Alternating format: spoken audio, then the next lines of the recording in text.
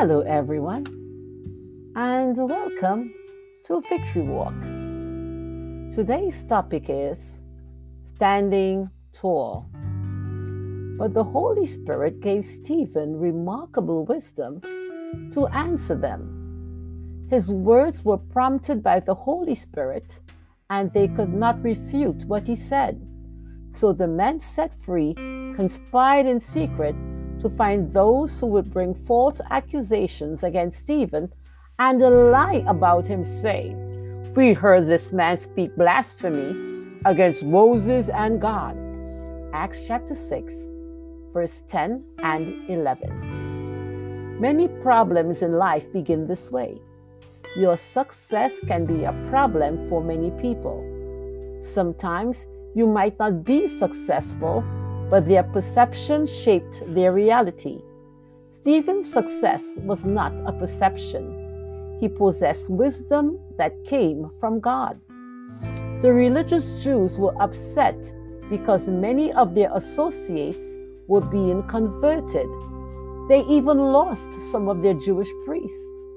Verse 8 says, Stephen, who was a man full of grace and supernatural power, performed many astonishing signs and wonders and mighty miracles among the people.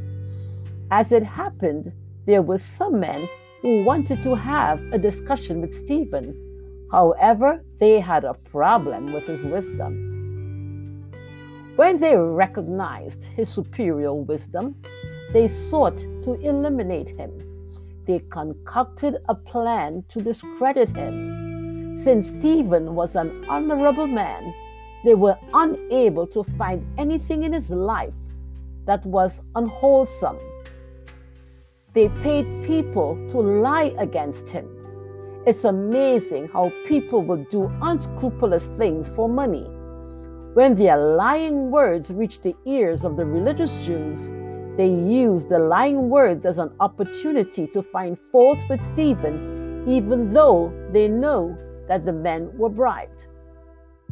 This was not the first time in the Bible where people used the lying tongues to discredit an innocent person.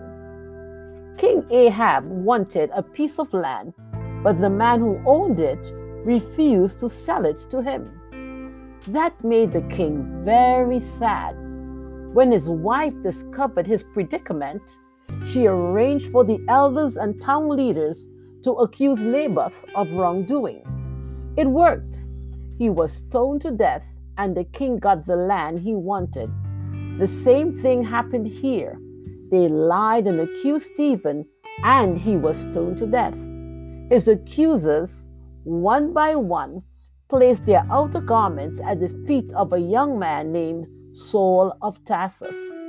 While they stoned him, he prayed for the men who were stoning him. In his trial, Stephen stood tall. Thought for today. Friend, it's possible to love those who hurt you. This is Claudette, reminding you to walk in faith and victory.